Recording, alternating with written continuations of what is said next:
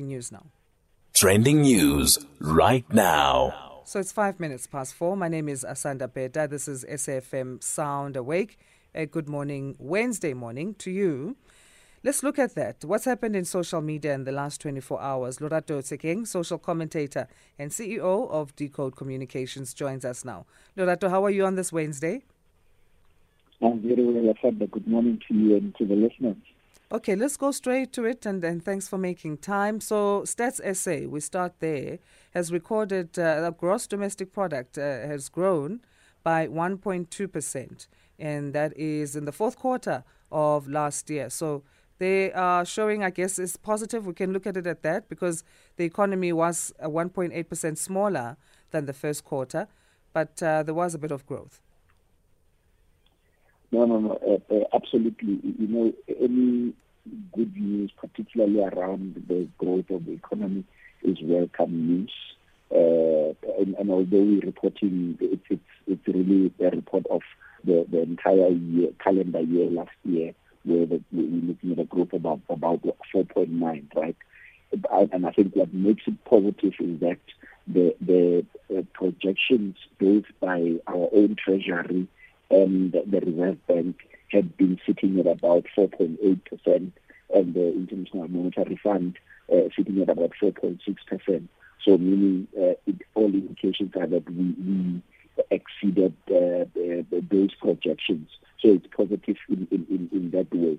But I think what is good as well is that, looking at the main activities that really contributed to this growth, agriculture in the main, and although agriculture can be seasonal, and I say can be because certain crops can only be planted and be taken care of during certain seasons of the year, but however, it contributed quite significantly. Mining, of course, and we've seen a number of mining houses, just if you're just looking at the reports, whether it's their quarterly or half-yearly results, majority of the mining companies have done relatively well. So those two sectors in the main, of course, professional services and financial services in particular continue to contribute exceptionally so to the economic growth. So we need a lot more of it. Of course, the only worrying thing is that the projections for this year are relatively lower, and I guess it's really looking at a number of issues that we are dealing with. That South Africa may now be, fully or majority of the people back to work because of the lockdown restrictions that are almost completely non-existent. Mm-hmm. But the challenge is that the global demand is still very low due to the issues of COVID. Therefore, that hampers productivity. There's still a lot of people who are unemployed. There's still issues around investment, and I guess the upcoming investment summit of the president may give us an indication of where really some of the investors are thinking and are going. Yeah, and I mean, as you say, I guess with economics, we can never be fully positive. There's always going to be negative. In economic outlooks, I've never seen analysis that was just positive, because then also we're saying the GDP of the country is still to recover to the level that it recorded in the second quarter before we had the July civil unrest. But then we did predict this. Economists did say that it's going to take us some time to recover from that unrest. So I don't know if that is even something we should note as a negative, if we saw that. Indeed, and I think one of the things that as South Africans we must really be concerned about is that when you see movements, and I call them movements loosely, like the Operation Didulas and the likes, right? They are actually talking to this social unrest, or the bubbling under of the social unrest. Because although there's a sense that there was some sort of coordination with regards to the July unrest, and they were pegged really against the incarceration of President Jacob Zuma. So in my view, I guess we just need a tipping. This kind of social unrest is just waiting a tipping point. And in July, it was President Jacob Zuma's arrest. And the question now is there a tipping point that may happen and that may just get a whole lot of, because I'm just thinking that if this Operation Bikila, which started in Soweto, is now manifesting itself in Alexandra, and if it starts moving to many other townships, right, what does it mean? That's the first part. The second part, which is the most important now, is the kind of disruption that it does to the economic sectors, particularly in areas where, for instance, if they decide to stop trucks from delivering goods from point A to point B, fuel or any other that is required to really get the economy going. It's really going to set us back and a lot more. Unfortunately, the other part, which may not necessarily have to do or anything to do with the possible social unrest, is the issue of rising inflation, right? So we saw petrol, now it's at record levels, meaning food is going to go up, transportation is going to go up. What does that do to the common psyche of society, people who have to wake up in the morning, go to work, and I'm just wondering what that does to productivity. It would actually be interesting to read some research reports that talk to what is there's a cause, or at least there's some sort of relationship between the effects of the negative effects of this rising inflation and productivity. Okay, let's talk hashtag Mbalula, the Minister of Transport, now, in terms of what he's tweeted and how people are not letting his tweet go around Ukraine. I didn't think this was going to be a controversy that we're still talking about now. It's not dying down. But so he tweeted about Ukraine, saying that he's just landed in the Ukraine on Saturday. And then there was, questions around that. And then he had a visit to the Acacia driver's license and testing center in Tshwane on Monday. So he definitely could not have been in the Ukraine on Saturday and then back here on Monday. And a journalist then asked him about, besides what was happening around the license and testing, about this tweet and what was happening there. So, Minister Fikile Mbalula, in his, typical style of being, call it, or sometimes sharing tweets in jest about serious issues. He shared a joke on Saturday claiming that, or at least saying that he's landed in Ukraine, right? And I guess it was in the sense that there were many of us South Africans were making jokes about the war in Ukraine, either using videos of social media was flooded with videos of soldiers who are just making a mess of things, whether it's a cannon turning or overturning or something, capsizing and things like those. So I suspect he may have been playing to that. But I think what makes it serious, Asanda, and I understand where you're coming from with regard, when you're saying that you didn't think that it would actually be this big. I think three things, right? The first thing is that we just recently had the diplomatic, almost tension, unnecessary tension that may have been caused by DIRCO issuing a statement and then the presidency also issuing a rebuttal statement, at least, and Sunday Times with a headline that says Ramaphosa angry at DIRCO for the kind of statement that they issued, right? So, and in this case, you therefore need a country position that talks to the Russian invasion in Ukraine. You don't need any leader creating some sort of unnecessary speculation, whether in jest or otherwise.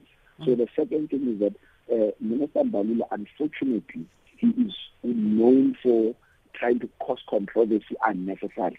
But the third thing is that when there's an opportunity for somebody in his position to quickly defuse a situation, which, in my view, that if I was, his comms advisor, I would have asked him to say, listen, apologize quickly and allow for this thing to go away. Instead, he goes and one just brushes the journalist who was asking him the question. Two, goes on to try and justify the issue on Twitter again, claiming that the journalist is trying to be popular at his expense and the likes. Right? You then get the sense that the minister does not really comprehend the profundity of him being a leader and a public servant who ought to be, to a great extent, beyond reproach. And do you think then maybe the responses that followed as a result, as you say, I mean, the journalist after that appearance at the License and Testing Centre went to tweet, then the minister responded in his own tweet. Do you think if the Transport Minister had just kept his silence, because during the appearance there at the centre, the testing centre, he refused to comment, that this would not have happened, that this would not have been the response then that also other journalists were weighing in on? So I suspect, one, he may have also felt that he needed to respond, because, for instance, there was an article by Stephen Grobes already in Daily Maverick. There was another article, an editorial by the Sunday Times or Times Live, right? And I guess in anticipation of more coming as a way of responding to that, he may have been trying to rebut that, right? Unfortunately, it has backfired. Okay, so and then the comments that were tried to be extracted in terms of the Citizen, the newspaper contacting his spokesperson for comment, but did not receive any response. Do you think this is a story? Should we continue to follow this or just leave it? So here's the challenge that the minister has created, right? Remember, he used to have a spokesperson in Ayanda Alipay. Yes. And since Ayanda Payne left as the spokesperson of the ministry, they have not replaced or they have not filled the vacancy. So SA2 Hassan remains the media liaison officer, which is completely different to somebody who serves in the function of being or speaking on behalf of the minister. And that is why from time to time his advisor, Minister Lawrence Jenkile, would then be fielding in a number of interviews and dealing with a lot of face-to-face kind of media interactions. So I think that already creates a conundrum for them. In my view, he ought to have quickly filled that post, because when you have somebody as senior, somebody that you would have recruited, that you respect, not only respect them as a professional, but you respect their advice and counsel, he was likely to listen to them. So I doubt that minister, and I'm not even saying that SA2 is not competent, is it good enough to, or is not giving good advice. I suspect he is, but I doubt the minister sees SA2 as somebody who, can give him the right kind of advice, and that is why he does not seem to be taking any or considering any communication implications in a lot of the things that he has done ever since Ayanda Alipay or Ayanda Payne has left, and her gap is felt deeply so.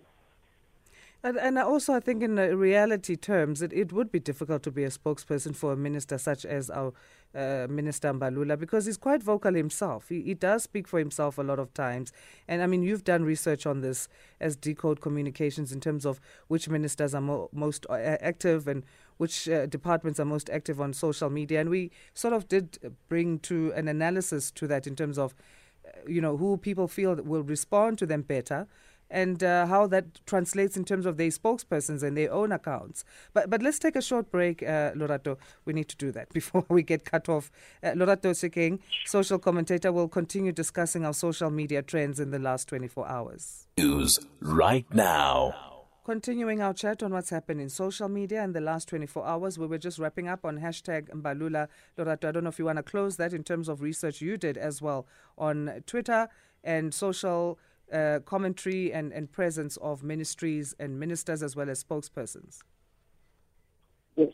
So unfortunately, this recent feedback by Minister Fikile Mbalula continues to demonstrate that he is failing to utilize the 2.7 million followers that he has for good effect, right? Because if you think about it, he ought to be best at communicating, or at least because he has such a huge audience, right? But we are raising the issue: would it be easy for any spokesperson to really deal with a Fikile Mbalula? I think so. So if you look at, and one of the examples is, I look at Gauteng, for instance, right? There's Thabo Masebe, who is now the acting DG, but he is in his normal post, he's the head of communications. So he's one of the most respected ANC cadre, communicator, and to a great extent, majority of the politicians, including the Premier and the NECs, are people that take him seriously, and therefore they then don't do as they please. They take his counsel. So I suspect if Mbalula were to find somebody like that, somebody who really wants, whom he really respects, but whom he takes their counsel, and whenever this person raises him in, he listens.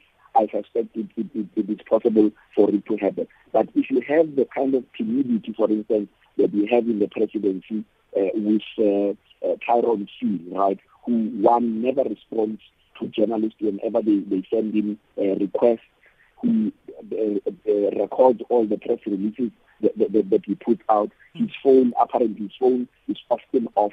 You will then have, it creates or at least perpetuates a culture of a principal that can always think that it is okay to rub roughshod over journalists and the public itself. So I guess it's really a balancing act that, if done well, it can be done exceptionally well. But if people find spokespeople that that they just see them as subordinates, they are likely to continue as they please. Okay.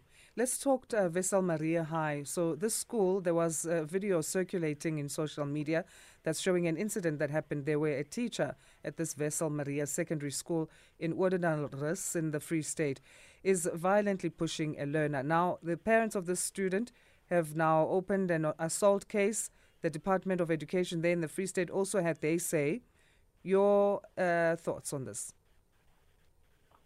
So, as a child of a teacher, and my mother is on the 31st of March, it will be her last day in the education sector. Oh, we because love that. She's retiring. I mean, we love the fact that she's been a teacher. I love teachers as well. I love that. Sure. One of the things that she had been consistent in raising and complaining about has been the discipline of students in school, right? So when I saw this incident, I could hear my mother, raising the issue of discipline. And even worse, my mother-in-law, before she retired 4 years ago, she taught in high school, and she had wanted to stay a few more years longer, but she decided to leave because she just felt that teenagers were being too unruly and being too disrespectful, right? But of course, that being the case, it does not give the right to any teacher or any adult, for that matter, to then find, in an attempt to discipline children, to, use force or use physical violence to try and get the learners to, either obey the instruction, as it looks when you watch this video from this school in Oudenarys. It seemingly, or at least as far as the reporter goes, that the teacher was reminded that the kids asking them to leave their class, possibly out of being delinquent, and when he did not respond, he then decided to use physical violence. Unfortunately, and again, looking at some of the, at least since the story has progressed, the parents are saying that they are going to lay a charge of assault against the teacher. The Department of Education is involved. COSAS itself is saying that they are going to march to the school. And I think the biggest challenge that we, or at least as I was observing the conversations on social media, while this has almost been framed as a racism issue, which I suspect it is, right? But I think the one dominant issue that we ought to also be talking about is how discipline needs to be dealt with in school. I do not have an answer. I always struggle to, whenever my mother raises the issue with me, I never have answers. But I still think that it's something that we really need to at least put our heads together about and think hard about how it can be dealt with. Absolutely, and it will be a difficult one. So for me, I don't think it's, a case of, do we just jump as parents and open assault cases? Do we just jump as the Congress of South Africa and call this teacher a racist? Do we just go into judging the teacher? Because a lot of times we look at the reaction, but we don't look at the action. We don't look at what happened before. And I'm not blaming anyone, but I'm just saying in most cases it is the video that we be circulating does not show the backstory. What happened before the reaction for this 14-year-old boy to be pushed in the way that they were. And I mean, you do have to take things from the perspective of a teacher as well. They do struggle in terms of discipline.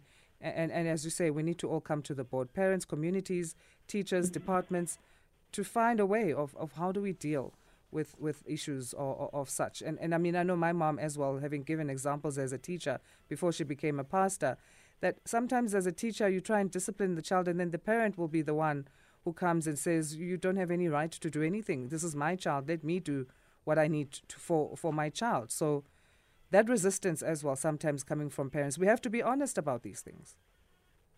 No, absolutely. And that is why I'm hoping that, in fact, I was just thinking about if it's possible that, for instance, an equal education or a similar kind of organization may be able to, start a conversation around the discipline issues in schools, particularly where, with teenagers who, and some of them actually respond as a result of issues that they have to deal with or are struggling to deal with in their homes, in their communities, and how they are also being socialized, or at least how they project they project the violence. So I think that we really need to be, and I'm not even excusing the teacher. Nor am I saying that the racism issue ought to be a secondary issue. But I think while we deal with disciplining the teacher through all the normal channels, dealing with the racism in case there was racism there, we then really need to be thinking hard, or at least coming together and working hard around the lack of discipline in schools. All right, and we have to just say to our moms who have been teachers, it is International Women's Day yesterday and International Women's Day month. Yes. We salute our moms. Hey. Absolutely. Listen, they have done exceptionally well.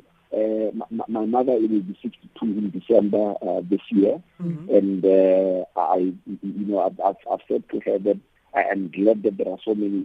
She always gives us testimonies of young people who come there and say, "Ma'am, we thank you because we are who we are today because of you and the many others that have taught us." And you see her face light up whenever she shares those testimonies. So big ups to the teachers. They've done tremendously well with all of us. Absolutely. So let's end with hashtag Gift of the Givers. The ambassador to Ukraine has lauded the organization. Once again, they've stepped in to do what they do best and respond to disaster and see how they can help. Oh, man. One of my role models is Dr. Imtiaz Sooliman, the CEO and founder of Gift of the Givers Foundation. And I think, that, them being the biggest kind of humanitarian NGO on the continent, always putting their lives on the line, particularly when it's something as not as grave as war. I think that it looks relatively easier. And now they are literally going to put the families of the volunteers in harm's way by going into the war zone. And although there are UN conventions that require that any humanitarian aid, vehicles, infrastructure, and personnel ought not to be harmed in war or in battles, right? But we know that there's always collateral damage. But even with that, gift of the givers, they're committed to offer emergency, provide emergency medical and non-medical assistance, but most importantly, to help repatriate South Africans who may be stuck in different places, whether it's Ukraine itself or other countries like Poland and Hungary, which some of the South Africans were going to. I think they really deserve continuous accolades and awards, and it's good to see that even South Africans are quite happy and supportive or at least with the mission and their cause. Absolutely. On that note, let's thank you as well, Lorato. We appreciate your time and a great Wednesday to you. Thank you so much, Asanda. Good morning and have a good week, fella. Thanks. Lorato Sekeng is social commentator and CEO of Decode Communications. Some voice notes on the poll question we asked in terms of the pre-sentencing proceedings in the theft case of Walter Sisulu University student Sibongile Mani being postponed, her having received 40 million rand in her bank account by mistake.